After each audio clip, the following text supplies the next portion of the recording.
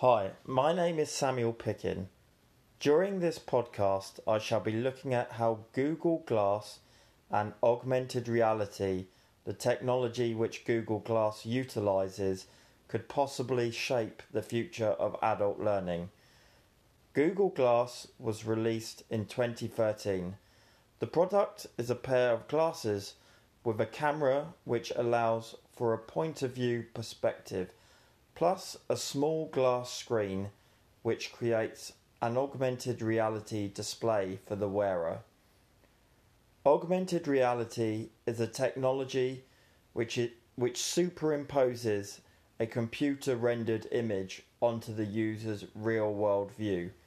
The term augmented reality was created by Thomas Cordell. He used it to describe the head-mounted displays that electricians used when assembling wiring.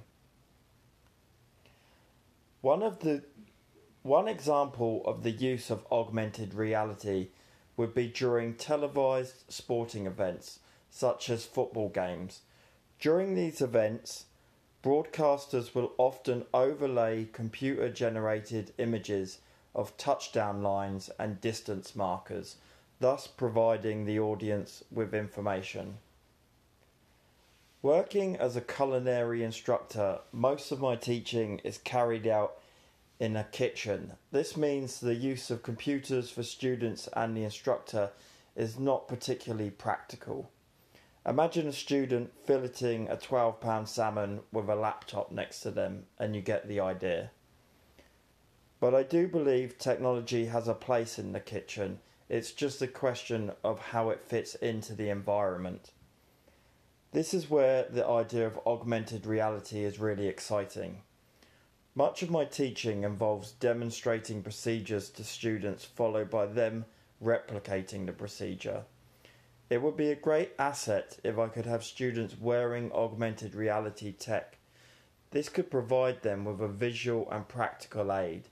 For example, you could have Google Glasses overlay an image of where to cut and fillet a salmon, or to display recipe ingredients whilst keeping students hands-free to work on cooking and cutting.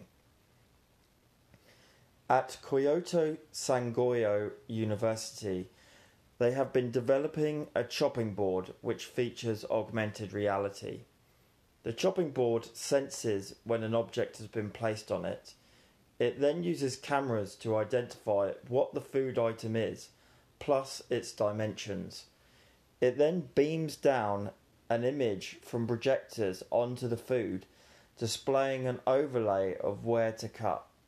This technology would be useful for providing students with guidance at times when the instructor is not available to help them directly.